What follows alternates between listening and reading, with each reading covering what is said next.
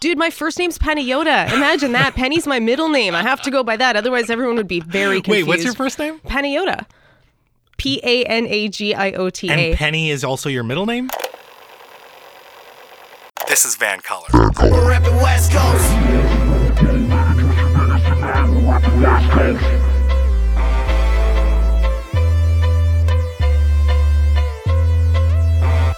My name is Moamir, and today on This is Van Color, I'm joined by a high-profile, award-winning journalist and reporter for CTV News Vancouver, well known for her storytelling, scoops, and compassionate portrayals of complex news stories.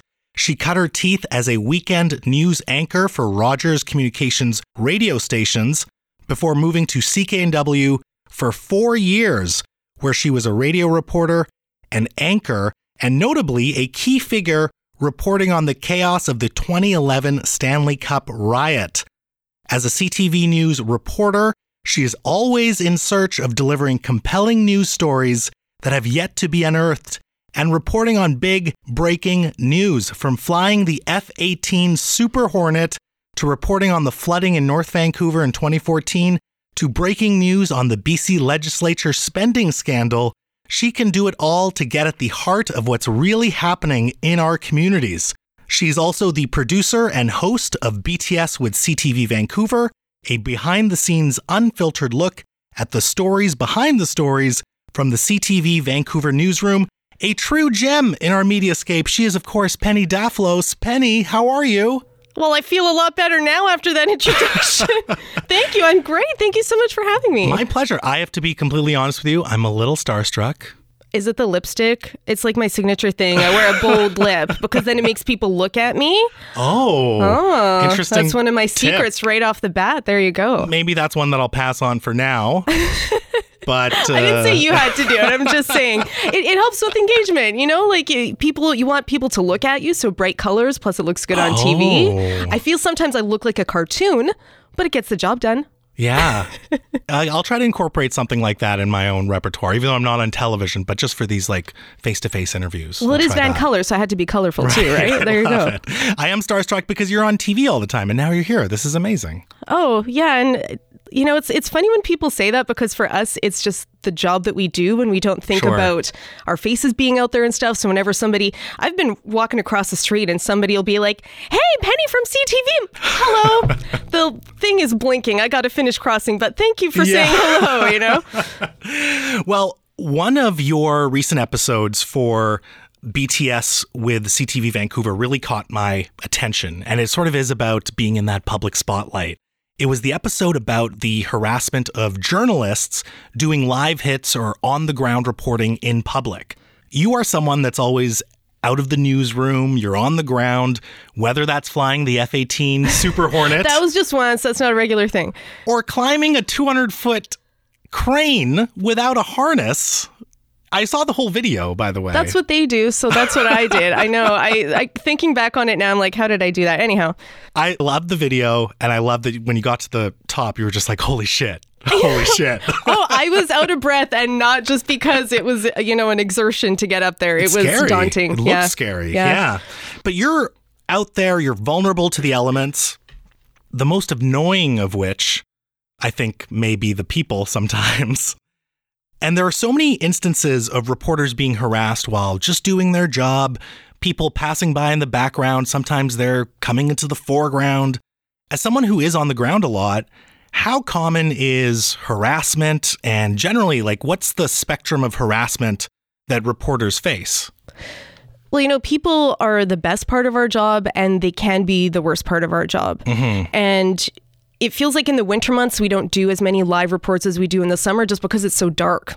Right. So you'll see less of that compared to the summertime when it's bright at 6 o'clock, 6 o'clock. Mm-hmm. So in the winter, I feel like we get a little bit of a reprieve because we're not live as often. I mean, as you know, we've been seeing in the last couple of weeks, the protests, there's plenty of opportunity that we want to be live on the ground reporting exactly what's happening at 5 and 6 o'clock.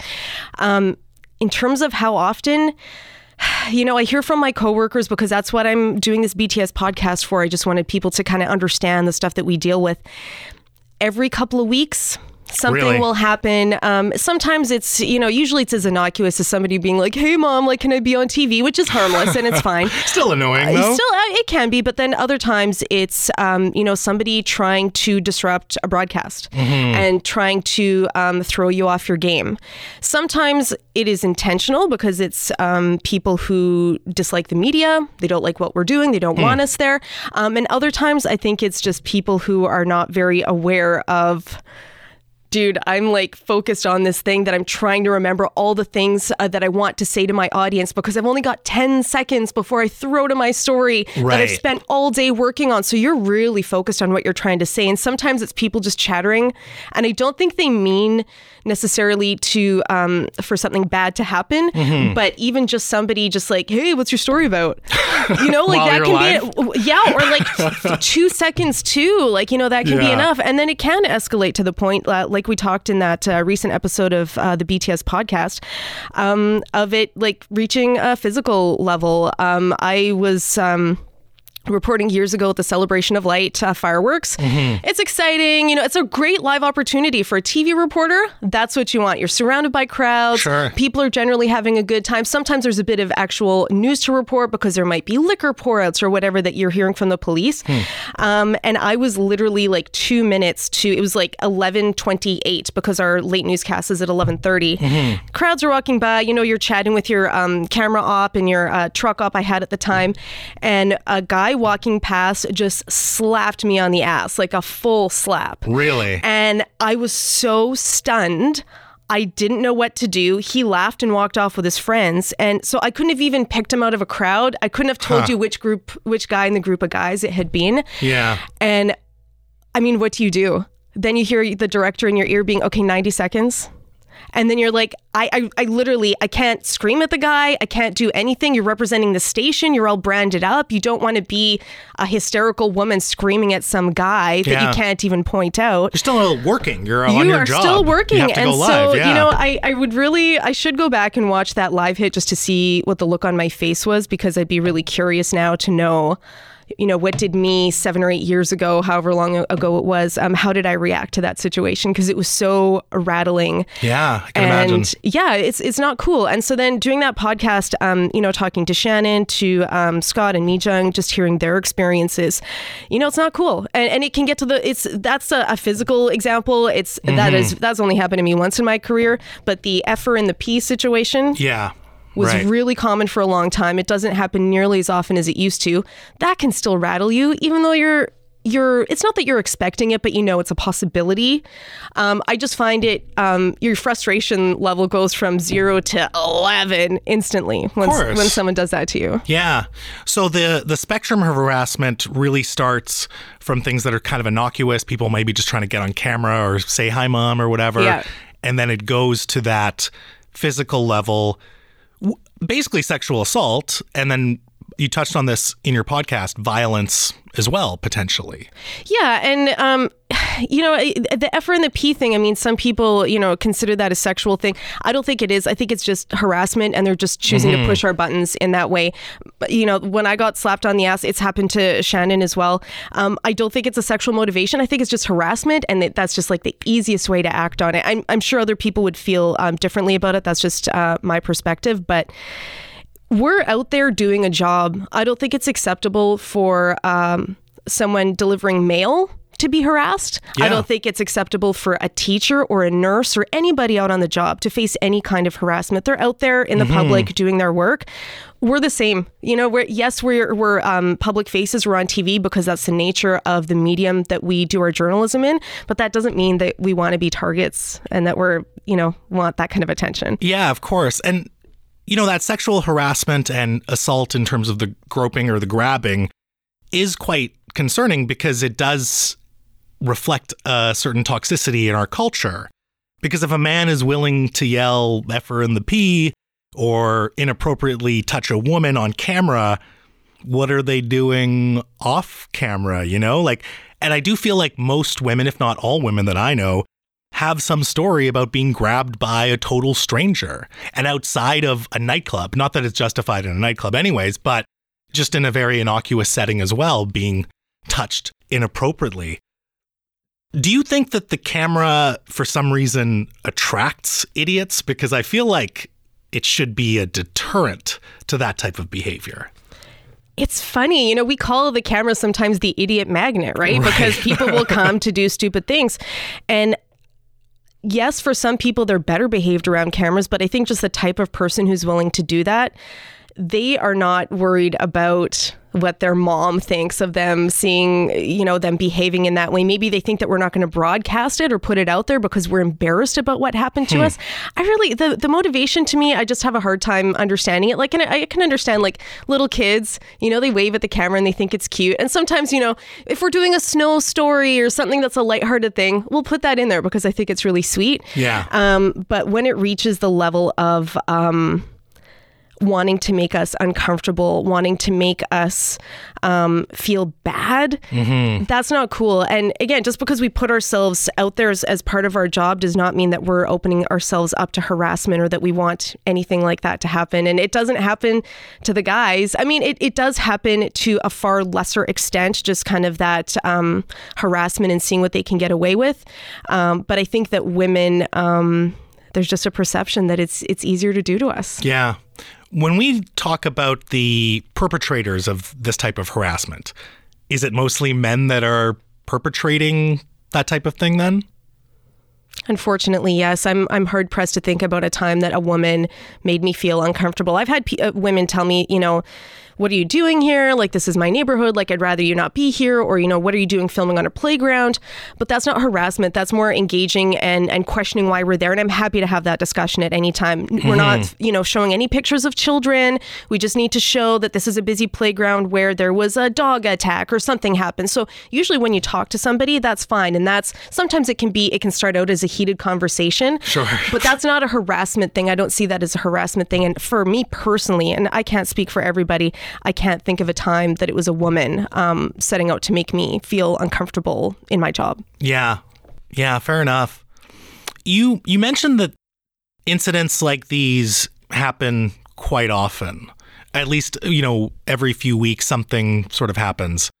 How do you prepare for your media hits on the ground in public mentally then? Like, are you always thinking about that in the back of your head of there's going to be disruptions? Or because I just imagine, especially when you're in a crowd, like say if you're outside of a Canucks game, there's already like a lot of movement. There's a lot of distraction. You kind of have to zone in. How much of you is bracing yourself for harassment or disruption like that? I mean, I think especially when we're live, we've always got our head on a swivel. You're doing a bit of a risk assessment. You're looking around. It can be anything from just chatting to people just to get a feel of the mood that's around you. You're also relying on your camera op. You're watching their back because you're facing each other, right? And Yeah. I'm not just looking at the camera. I'm looking at a tiny little pinprick in the middle of the camera. You can't just look at and sometimes the light's in your face and it's hard to know where that pinprick is, but that's how you make that real kind of eye-to-eye contact that I think is important. Oh, okay. So you're watching behind your camera op because they're focused right on that little viewfinder. They're looking at you. They're looking behind you. So it's like a staring contest, but you rely on each other, right? Oftentimes, we're not in a really busy situation like that, so your concern level is lower, but I think your senses are heightened. It's always in the back of your head, but most of the time I'm just trying to think of what am I trying to tell the audience. I spent all day talking to people, researching, trying to get to the bottom of something. So what am I trying to convey? Yeah. And if you spend too long being distracted about what could happen, I think it shows in your face. Right. So you really want to be engaged with like what you want to tell somebody, and it's not just what you've memorized. You really have to say, okay, what am I telling someone? Yeah. And it's often like our philosophy at CTV News, it's like, how would you tell your mom?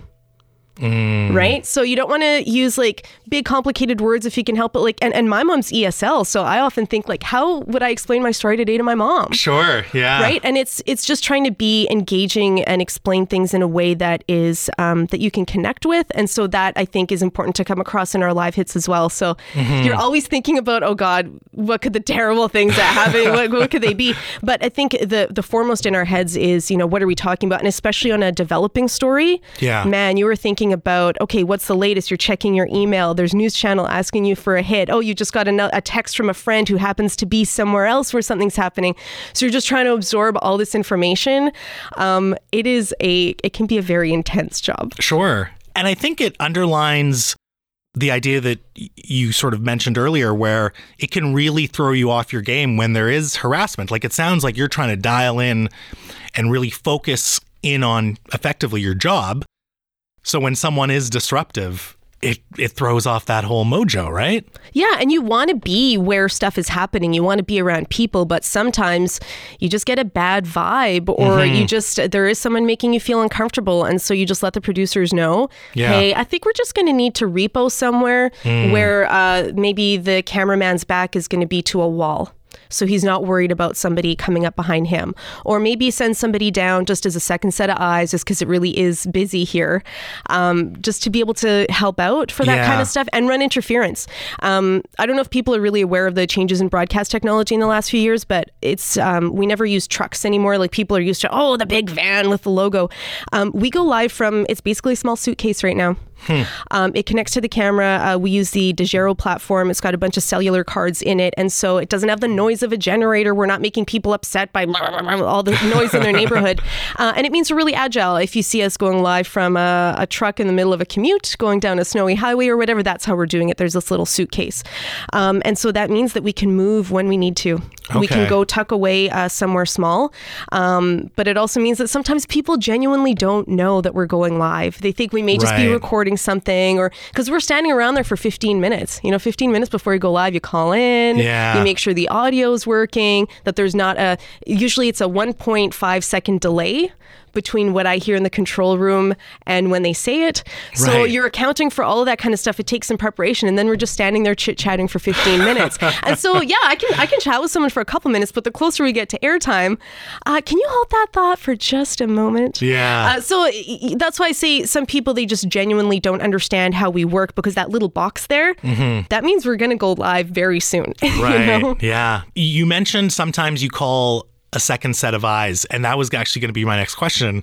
I feel like a lot of people would think, don't you carry around security or some muscle to accompany you and the crew? No.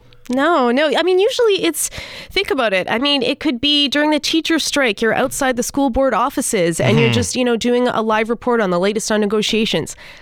That it doesn't, you don't need that, right? Most places you really don't need that. It's pretty exceptional that we need that second set of eyes, just because we do try to, chat with people around, just let them know we're going live. This is what's happening. We're just trying to stay out of people's way. It's not usually an issue.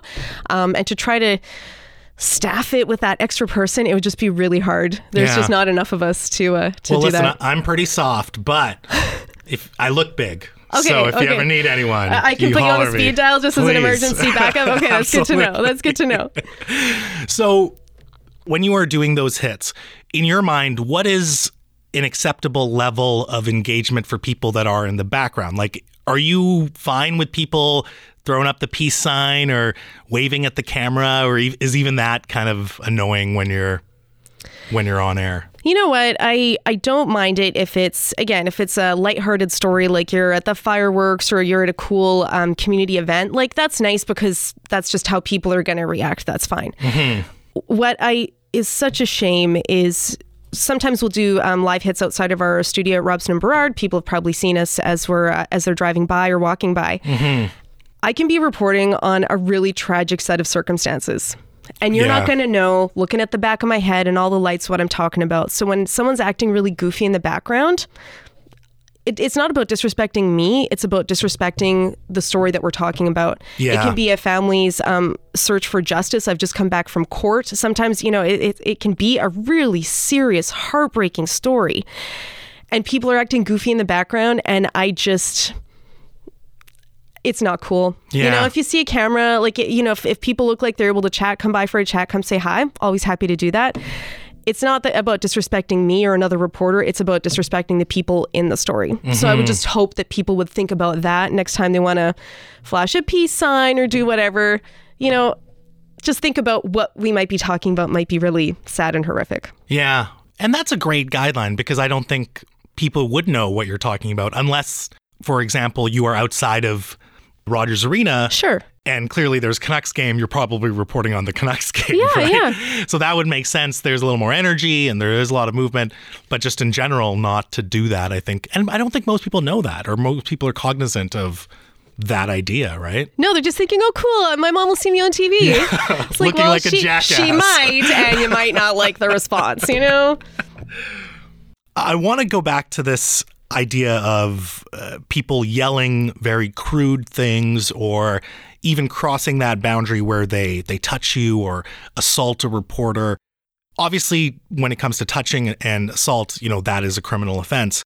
But when someone yells something like the F and the P, is that a criminal offense? No one's actually ever been prosecuted in this country. They had considered it in Calgary during the celebrations on the Red Mile, and I believe it was downgraded to... I actually don't think the person was even charged. And I am conflicted on that because sometimes people are just immature. Sometimes they don't realize that they've actually gotten on TV.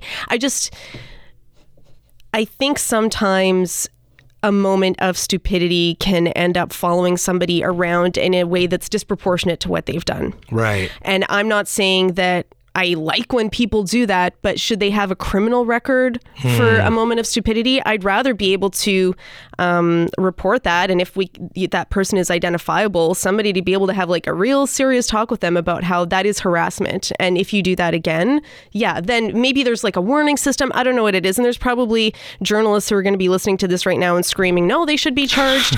But maybe it's only journalists that listen to this show, by the way. They're all screaming that. No, but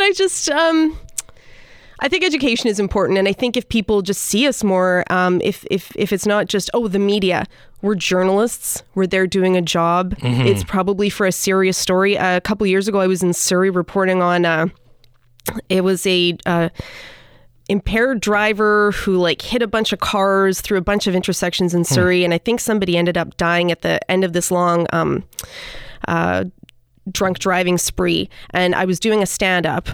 It's not a live thing. It's where you see the reporter in the story, because sometimes it's visually challenged, or we just want to be able to explain something by pointing from here to there. So I think I was saying something about, the driver came around this corner and took off that way. And my cameraman was doing a really great job. It takes a couple of takes sometimes to get the timing right. And a car drove by because I was standing on the sidewalk and screamed it right in my ear, F and the P. And I jumped out of my skin because it was just so loud and shocking at that time. Yeah. So, and it was not like we weren't doing some sort of goofy story. It wasn't a nothing story. We were reporting on an impaired driver and somebody who died. So we're not out there, and it's funny in the YouTube generation. I think there's a lot of people out there filming videos and doing all sorts of kooky stuff that, hey, maybe that's something that they can riff on as part of what they're putting out there. Maybe some people appreciate that kind of thing as like a jumping off point, where they're doing a serious job, and it's just not it's not nice. How about when it comes to the actual slapping someone's ass or groping them or whatever? How often do those incidents result in criminal charges?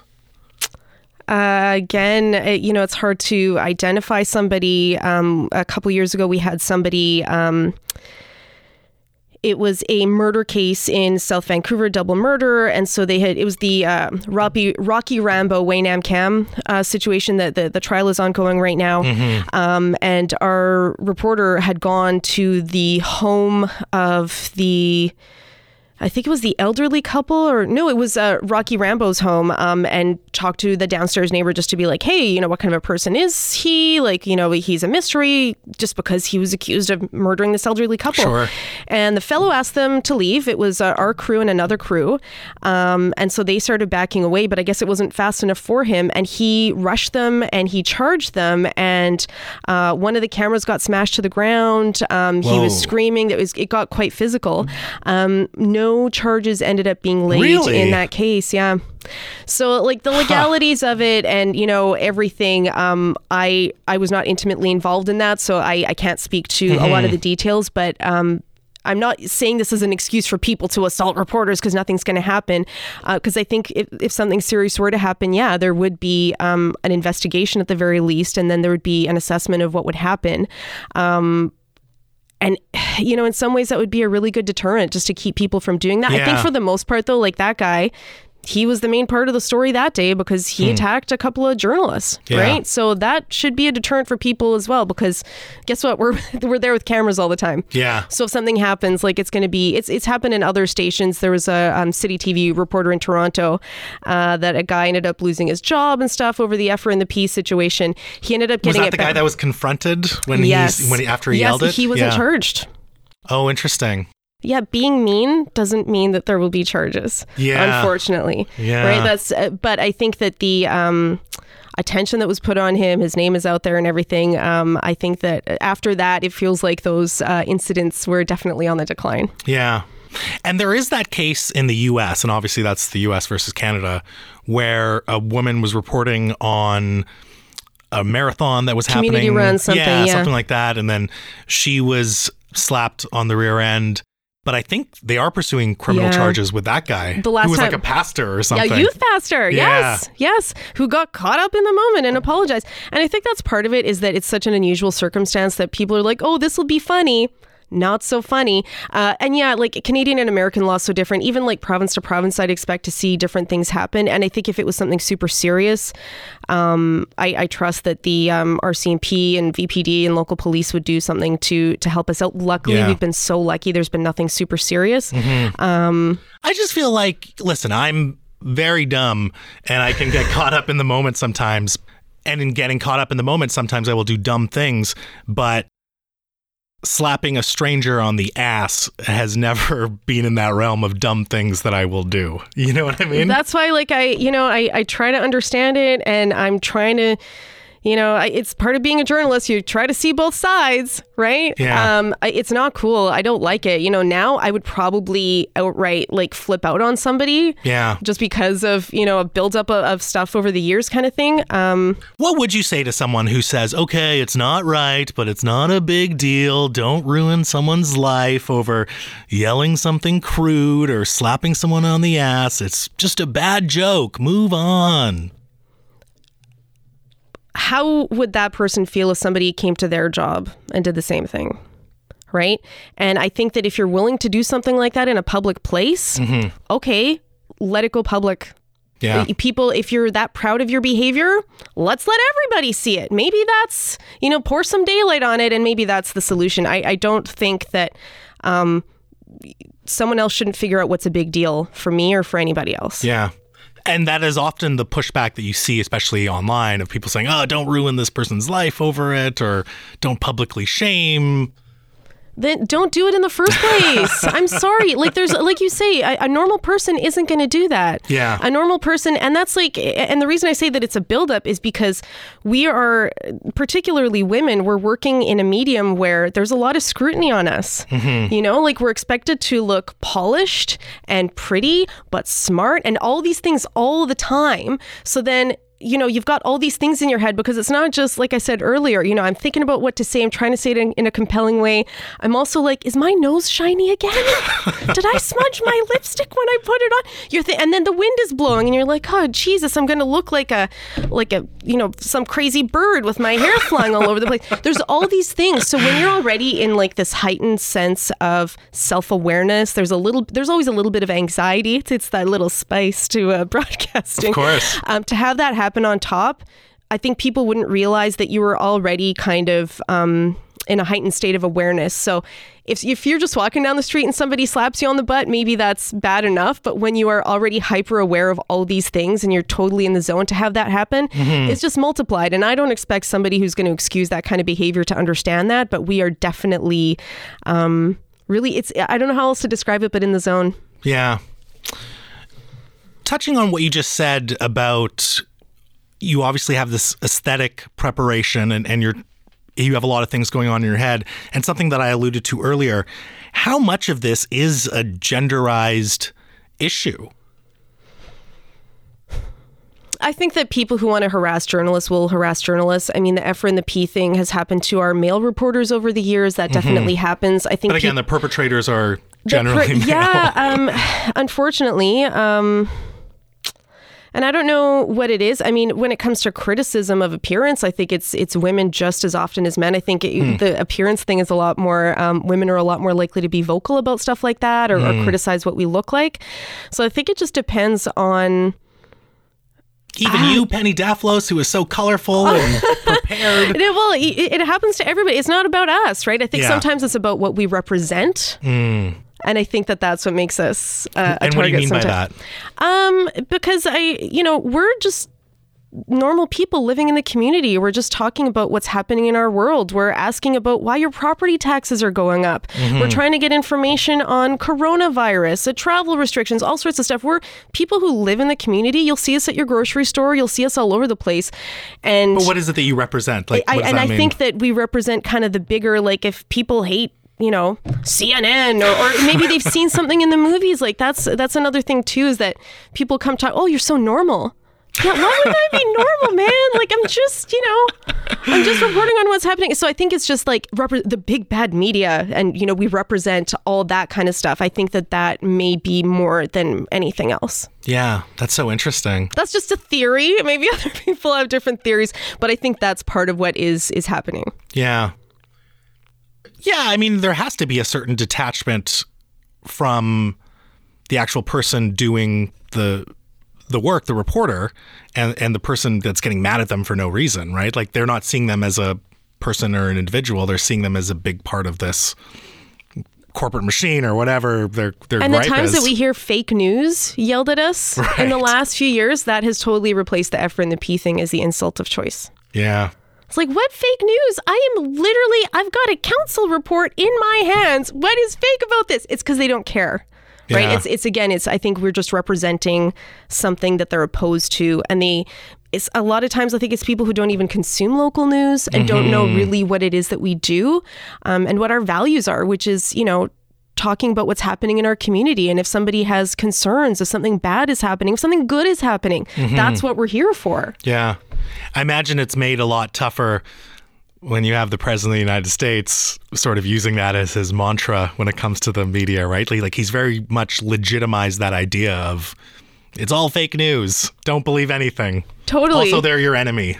Yes. Yeah. It's a really weird, sad thing. I mean, I think it's a little bit on the decline, but maybe I'm optimistic in saying that.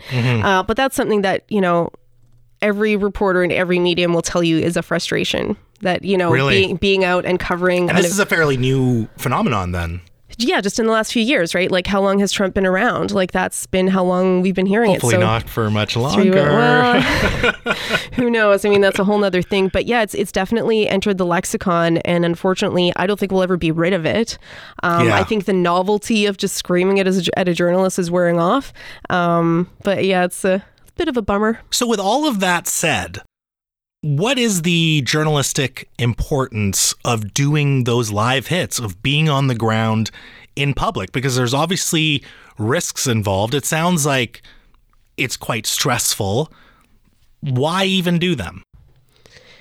There are a lot of reasons. The easiest one is usually there's something happening at the time. So the only way to tell you about it is to be there and say, hey, there's a negotiation going on right now in this building behind me. We've been seeing people walking back and forth, really quickly, or maybe, it's gone silent or whatever. So you can really kind of explain to people what's happening at that moment. And I think that's just so powerful because sometimes big things happen. A few years ago, I don't know if you remember, their container at the Port of Vancouver caught fire, and the smoke, it was like this noxious smoke was billowing for hours and hours. Right. There was a shelter in place order for Gastown, like a whole bunch of Vancouver, because the smoke was blowing all over. So in that case, man, I did so many live hits because it was, oh, look, fire crews are pouring water on it. The smoke is changing color. Now it's shifted direction. Right. So it was this evolving situation, and it was just a really important way of being able to show people what is happening. Think about elections. Think about all these times stuff is happening as we're talking about it to you. And I think it's such a super powerful thing to be able to do. And I know you're probably thinking, because when you told me you wanted to talk about this, you're like, why do they put reporters out in storms? The wind is blowing, the rain is coming down. Anderson Cooper made a whole career of that. Listen, and I was trying to think of like, how do I articulate that to somebody? But there's like we get it. It's bad. There's stuff flying around. Well, okay, but do you remember there was like a black and white movie that was done years ago? I can't remember what it was called, but it was all about airplanes, and it took place in World War I or World War II, and they shot these like aerial flight sequences, and it was just the plane flying through the sky, and you couldn't tell how fast it was going or really what it was doing, and they realized it wasn't very dramatic because there was no frame of reference. So they needed clouds and other planes and a landscape to be able to show how fast, how close to the ground to be able to show the drama. There are some people out there in that storm. So I think it's one thing to see rain falling and pounding with a flood risk somewhere. It's another thing to see somebody who can barely talk because the rain is coming down and the wind is blowing so hard that it's literally, I've had times that it's blowing in my face. I can barely breathe because it like inflates your lungs. I'm sorry you're laughing. I know, but I think I think you can put yourself in that person's shoes and be like, holy crap, I can't imagine being there or what that must be like. And I think that we are just kind of that human litmus test almost, like we are there instead of you. We're there so you don't have to be. Sure. Kind of thing, right? And I think that's Thank actually... Thank you for your service. Well, I think it's actually really powerful. Just like I feel I go to court and covered all the ride-hailing decisions a couple of weeks ago because not every person can be in there and take time out of their day to do that. Everyone's entitled to. We've got an open court principle. You can go in there. It's not feasible. It doesn't make sense. I'm there on your behalf to tell you what happened. Same thing when there's an extreme weather situation. We are there to tell you what it is like for people who may still be there. Yeah. Right? Do you like doing those weather hits, those extreme snowstorm or just storm hits? I think it may not look fun at the time. Or one year I like scratched my cornea in like oh my God. Yeah, because it was like blowing snow and stuff out on Sumas Prairie.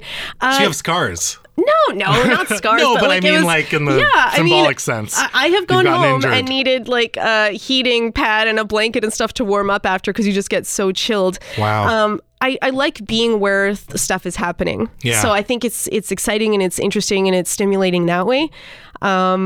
But yeah, I mean, there's been days that it's like, okay, where am I going to put all the, like my rain jacket is soaked. And so my poor husband knows, okay, we're going to put that straight to, somewhere that the puddle's not going to matter or whatever when you get home. Right. So yeah, it can be really exciting, but it's also just as exciting to be, at the legislature when things are unfolding with a spending scandal and be able to tell people, I just talked to such and such. Here's what we just found out. Right. Just that to be able to explain, I just found something out. I just learned something and bring it straight to our viewers and our whether they're online or on TV or whether they're reading, clicking on a link on Twitter and seeing it on their phone. It's just really important to just tell them right away as soon as we find out. Sure. You're being very positive about everything. I like that. But is there a particular type of live hit or hit on the ground where you're just like, okay, I'll do it, but it's not my favorite. I'm really not keen on doing this type of live hit? I mean, if it's like a safety issue, but then like our producers are really good about that, right? So that makes me uncomfortable, but I just talk to someone and usually it's fine. Yeah, I guess it's when there's not safety. A lot. I mean, you're climbing cranes and... Well, no, really. Well, the people were really looking after me and making sure I was okay. And actually, on a quick aside for when I climbed the crane, I almost chickened out partway up. So the story was... There has been a building boom in Vancouver, and so it turned out that we had more cranes in the Metro Vancouver area than like anywhere else in North America because of the building boom a few years ago.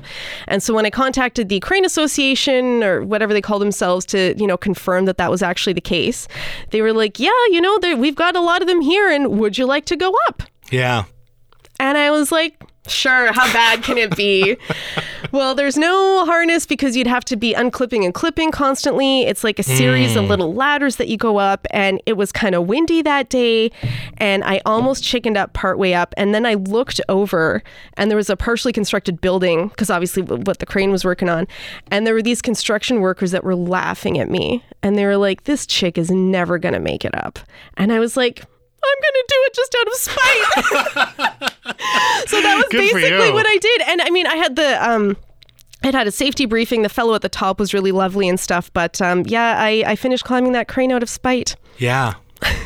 It was amazing. And the clip that I saw online, I don't think it was the news story. It was literally It was just an extended me with wearing the GoPro and climbing the thing. And then they had like a chopper view of you at Chopper the top. 9 was really awesome about that too. Great. My friends up in Chopper 9. Yeah, I think the only live hits that I don't like doing, to tell you the truth, are the ones that there's nothing really going on. That, there was something happening earlier in the day, just because I feel like people don't need to see my face. Like, just get to the story and the good video, right? Right, okay. But there's different reasons for that. So another reason that live hits are good is because it changes the pacing of the show. You get to see the reporters out in the field where we've been doing the work. We get to interact with the anchors, who are super awesome. Sometimes they ask us questions that I didn't think to include that information in the story, because Scott Roberts and Mi Jung Lee are amazing, and they'll be like, hey, what about this? Yeah, you know what? I should have mentioned that.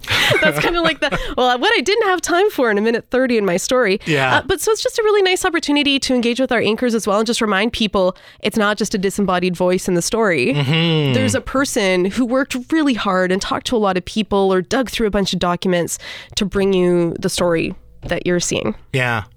When you are doing those hits, just out of curiosity, because I don't know, and I feel like a lot of listeners might not know either, are you reading from a script, or are you just kind of memorized what to say, or you've thought about what to say and you're just kind of saying it? It depends. Okay. Right? Usually it's like I have a pretty good idea of what I'm going to say. It'll be 2 or 3 lines. We try not to be like 15 seconds is really long, 10 seconds is about good. So you just try to be really... Wow. Okay. Yeah. And then St. John Alexander, who's a dear friend of mine, he's very famous for like 6-7 seconds straight to the story. Because like that's just his jam. He just wants people to see his story right away. So yeah, usually it is fairly scripted. But in a breaking news situation, I might have just some numbers. Say that, it's 30 people evacuated from a building, or X number of people who've been reported hurt, the names of the intersection that I'm at. Just certain things, because you never know when you're going to have a brain fart. Exactly, yeah. Right, so there's just like a couple things. So I remember years ago there was a group of Syrian refugees that they'd been having a gathering. It was some sort of community hall on Kingsway. And it was after the event, and somebody came by and pepper sprayed a bunch of people, these poor Syrian refugees standing outside of this event. So we screamed down there. We barely got there in time. And I think we got there at like 11:25 kind of thing, setting up the gear and trying to do everything to be live for 11:30. And so I literally wrote down like Kingsway, just like the really basic stuff, because I did not want to forget, where I was in the middle of being like, okay, I'm half a block away. I can't smell any pepper spray myself right now, but this happened about 45 minutes ago, so that might not be unusual. And it's what we call a see and say. So I talked about it on my podcast before, but it's basically when you don't have a lot of information to go on because it's happening right now. Yeah. I'm just, again, as a representative of anybody else who'd be there, I'm just telling the viewer what I'm seeing, what I'm hearing, what people are telling me. So sometimes there's not much on that notepad at all. And other times, if it's a really legal story, for example, very careful about the wording. Yeah. Very careful about the wording, for sure. Of course, yeah. Just out of general curiosity, have you ever been caught blank while you're live on camera? How often does that happen? You're asking me to talk about like an embarrassing... You get vulnerable. This is what the whole show is about. No, I get that. Sometimes you draw a blank. Of course. And it everyone feels does, like right? forever. Yeah. And then you go back and you watch the tape and you're like, okay, that was like 2 seconds. It felt like 3 hours, but it was maybe, you get derailed. Sometimes, a siren is in the background, or you hear something really loud and you just get distracted for that split second. Sometimes it's mid-sentence. Yeah. And you're like, oh man, what was I saying? So then you just gotta, that's why I'm old school. I always have a notepad because I have been in situations where, you might have your notes or your script on your iPhone. It's really cold out. 35% battery and it will die and you can't rely on it. So, I didn't realize that. God, yeah. So iPhones, that's one thing I've learned in this business. Yeah. The colder it is outside, the less you can rely on your phone as the battery gets low, because these batteries, they're really sensitive to cold and apparently heat as well. So I'm really old school. I always have a notepad and I just try to jot down my stuff. Pen and paper. Yeah. And I love technology. I use it for everything, but that is one thing that I'm like, no. Yeah. Fascinating. So I have a specific notepad, Momir, that is like, I've got like 30 of them, of these same notepads. It's like a 9x12. And you want to know why I stick with this notepad? Because it is, in my handwriting, it is exactly 1 minute. if I fill it up. And so I know like for a live hit, intro, voiceover when the video starts, I know they're going to play a clip that's going to be 10 or 15 seconds. And then whatever else I have to say, it's going to be a minute long. Wow. Is the timing all on you, or is the cameraman or someone in the background giving you a warning? So what you may not realize is anytime you see a reporter live on TV, they've got an earpiece in. Okay, gotcha. And they are hearing the director and or the producer back at the station. Right, okay. So sometimes they'll Another be like... thing to keep in your head, Sometimes basically. they'll be like, there's no video playing because we're having issues here. Right. So it's like, okay, I guess I'm not looking at my notepad for the rest of what I'm going to say. But yeah, sometimes they'll be like, okay, wrap it up, or there's somebody behind you, so you need to finish this really quickly or whatever. And our head director, Charles Wright, is absolutely amazing. I've had to show up at a scene and like I'm still wiring up and stuff when I'm supposed to be, in position and ready to go. And Charles would be like, everything is fine. Your tape is in. You look very calm. I know you may not be feeling it, but you look great. We're going to be coming to you in 2 minutes. Everything's going to be fine. And That's even awesome. just his voice, just saying that in your ear when there's mayhem all around you, it can be enough to kind of just steady your nerves and help get you through what you're doing. Yeah. I want to switch gears briefly to talk about another challenging aspect of your work, and that's speaking to victims or families who may be very emotionally charged. When you're speaking to someone who is very emotional, maybe they've gone through some trauma or loss, why is it important to get them on camera? Because I know that there is the charge that's often thrown around of, the media is exploiting victims and their families, and they shouldn't have them on camera during this very stressful or troubling time. So we did a recent podcast episode on this, and I had done one last year sometime as well, because that is something that I get asked. Like, you meet people at a dinner party or whatever, and they're like, well, why do you do this? There are a couple reasons. And the most important and most humbling one for me is that oftentimes people want to talk. Yeah. Family members, friends of people who have died or been seriously injured, they want to come out and say, this was a really wonderful person and the world has lost someone important. If people don't want to talk, no problem. I just say, you've got my number. If you change your mind, sometimes they do, a few days later, get in touch, and other times they don't. So it's important about respecting their wishes, but it's also about giving them a platform to be able to say what they want to say. Right. The plane crash that devastated the Iranian community is a really good example. People wanted the world to know who we lost. Yeah. The young woman who was walking over a trailer hitch and dragged in the downtown east side a few months ago, and needs extensive plastic surgery on her face now because of her horrific injuries. Desiree Avancio, her sister, I was contacted first by a different sister, and then her sister who was in town wanted to talk because she wanted to bring attention to the fundraiser and how this was just a young woman. At the time, we didn't know the circumstances around it, but it turns out it was just a terrible mistake and lack of judgment, but she wanted people to know what a wonderful person she is, and if people wanted to help and felt strongly to donate to a GoFundMe. So that's important.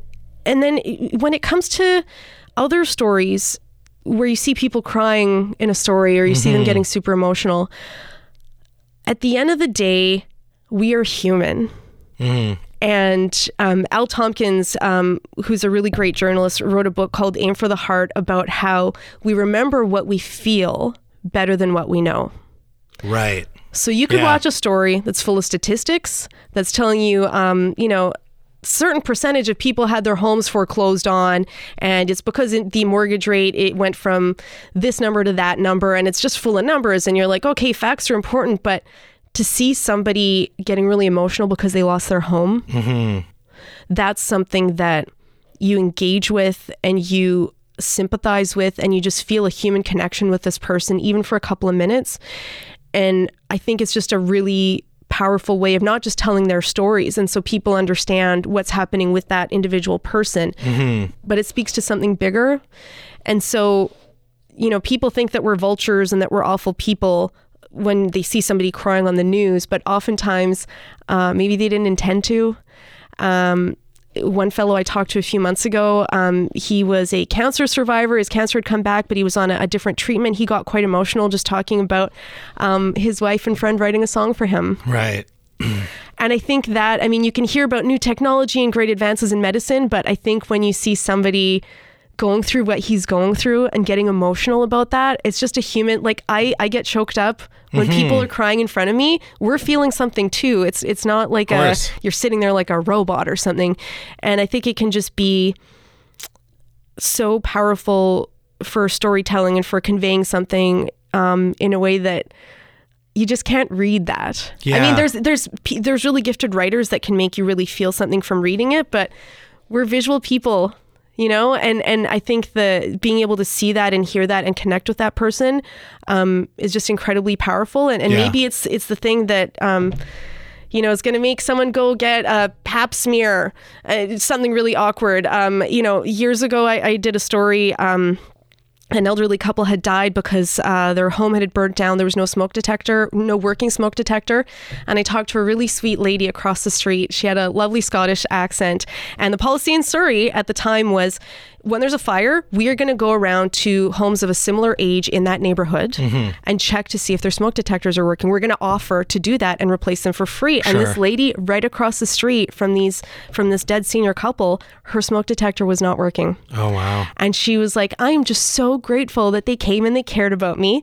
And I found out a couple weeks later from one of our camera ops that she'd been out in the field and someone told her, I saw that story that you guys did about the smoke detectors and I went out and got a new one because I didn't realize one of the lines was every 10 years you have to just get it replaced even if it works. Yeah. And I was like, oh my God, somebody got it. And it was like, it totally made my week that somebody went and got new smoke detectors. And I think part of it was seeing a real lady there who was like, oh, all my stars or whatever it was. It was just such a, like, she could have been anybody's grandma. Totally. Yeah. Right. And so that's the kind of thing. Yeah. And so that was like a tragic circumstance. Like she knew the people across the street, like she wasn't in tears about it, but she was shocked. And then it turned into something that it made her home safer. And then if it made other people think about it, that's the kind of thing that I think is really powerful. Totally. Yeah.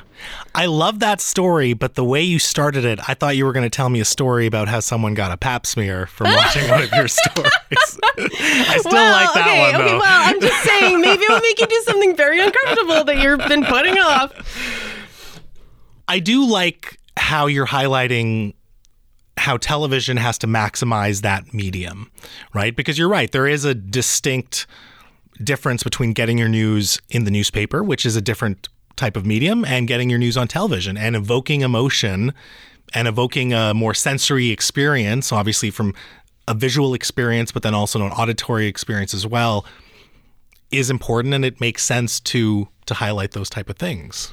And that's why, you know, people sometimes get frustrated. Why didn't you cover this story?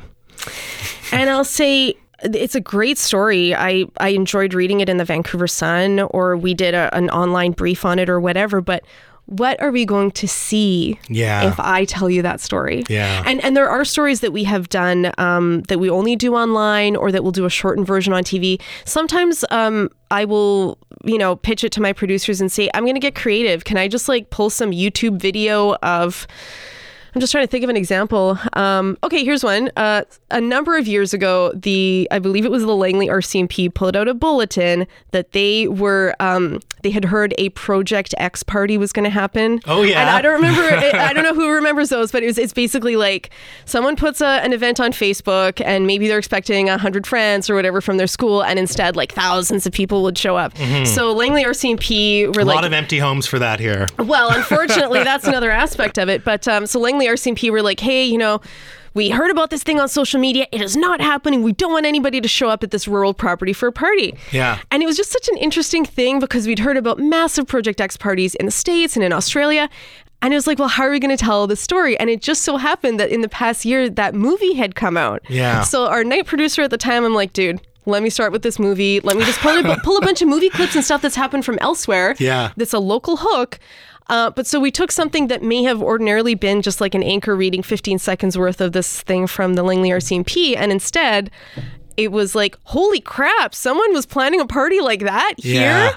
So sometimes you have to be creative, and other times it just like science stories. I love science, but it's like, how are you going to show like molecules and, you know, all sorts of stuff, like people pecking at computers. Like sometimes you just do that and you just try to do your best, but it's sometimes the medium is not suited for the type of story that we want to tell. Sure. Yeah, that's fair. I want to wrap it up with this. Your podcast, BTS with CTV Vancouver, is fascinating because if what we see on television is the front of the house, the decisions and the considerations and the personal stories of actually creating that content is the back of the house. And your podcast provides a glimpse into humanizing what is otherwise objective news reporting, which I think, as we've sort of touched on, a lot of people are cynical about.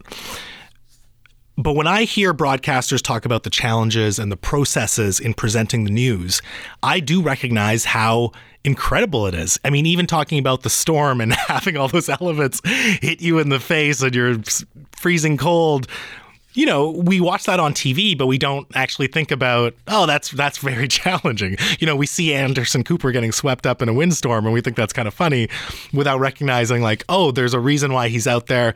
We can laugh at it, but that's a person trying to deliver a news story.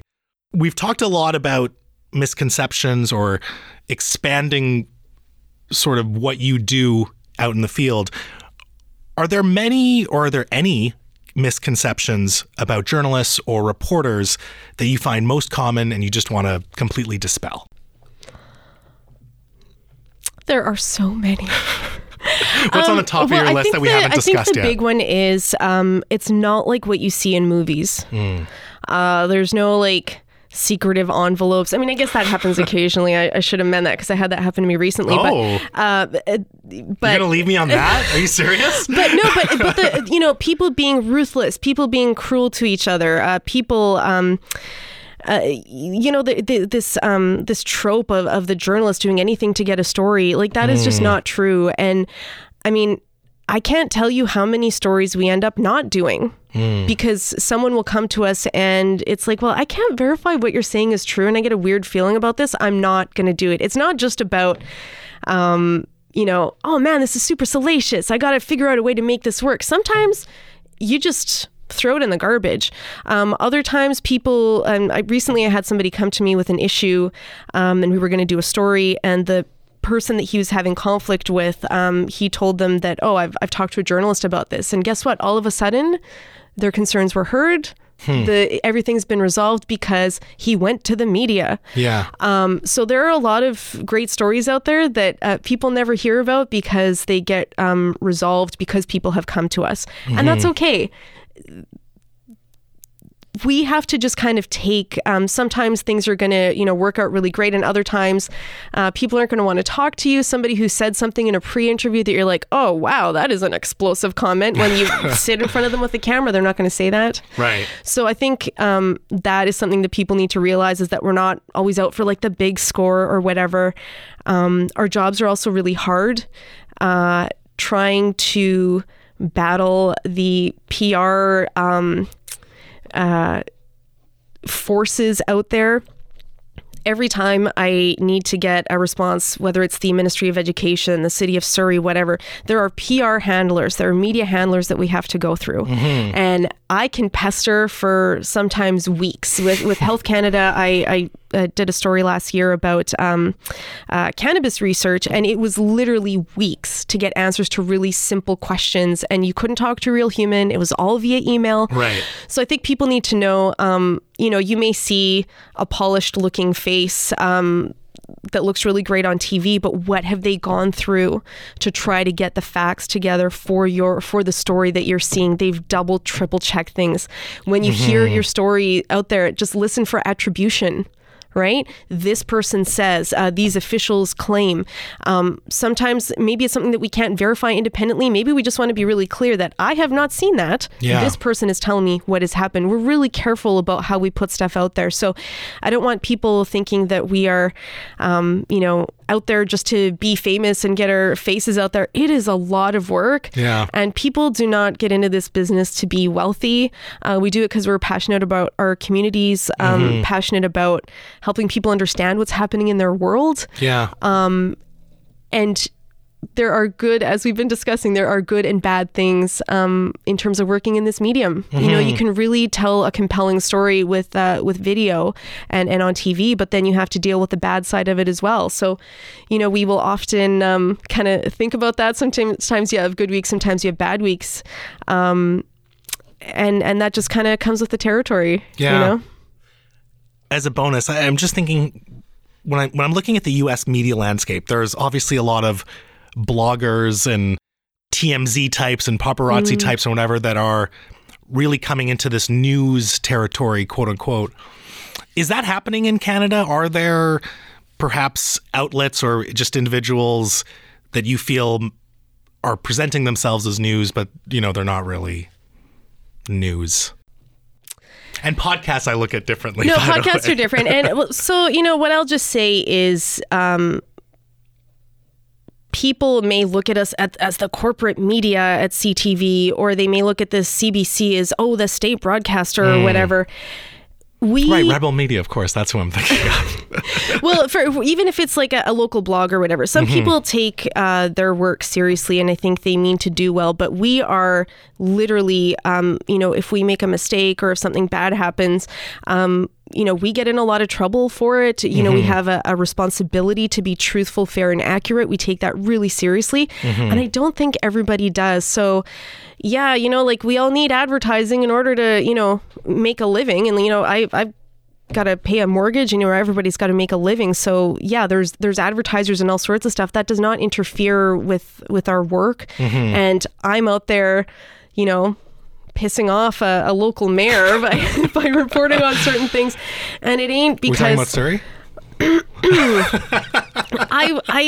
I just reported on what happened in court, and it was a defeat for the city, and there may have been some fiery language if people want to check out my Twitter feed and what happened with the ride-hailing decision.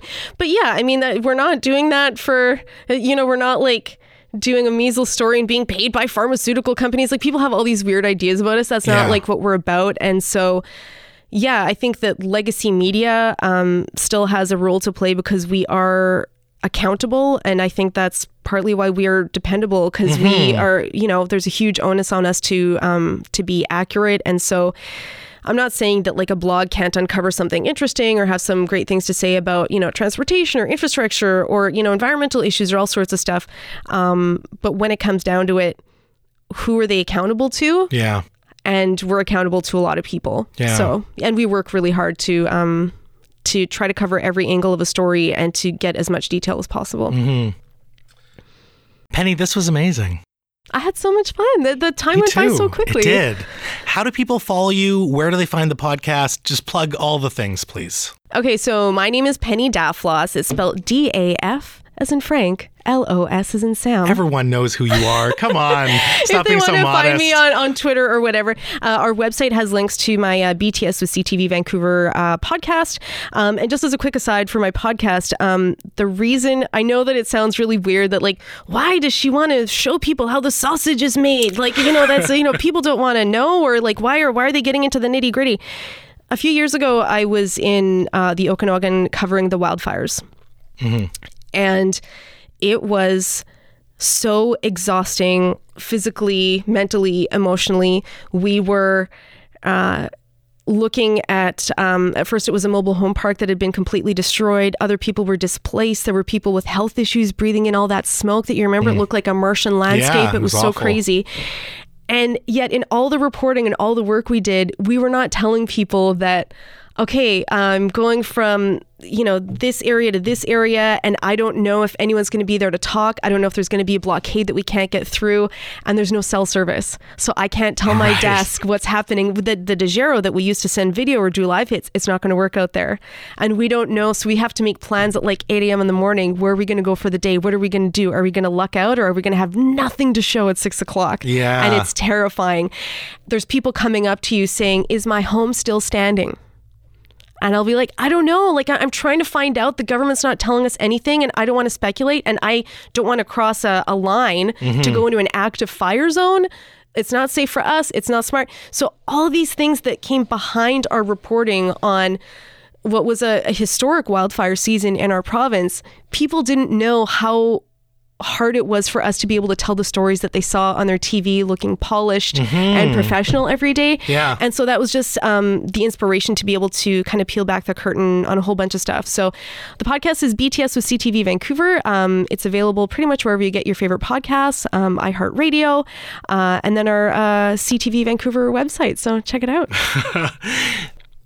So awesome. Thank you so much. Thank you for your time, for sharing your personal experience, and for giving us a little more insight into some of the personal challenges of being a reporter on the ground. I really appreciate it. The pleasure's all mine. Thank you. People, I encourage all of you to check out BTS with CTV Vancouver. It is a fascinating podcast produced and hosted by our guest today, a multi-talented, award-winning journalist and reporter for CTV News Vancouver. She is, of course, Penny Daflos. And I am Mo Amir telling you that in a city where you can be anything, be colorful. Peace.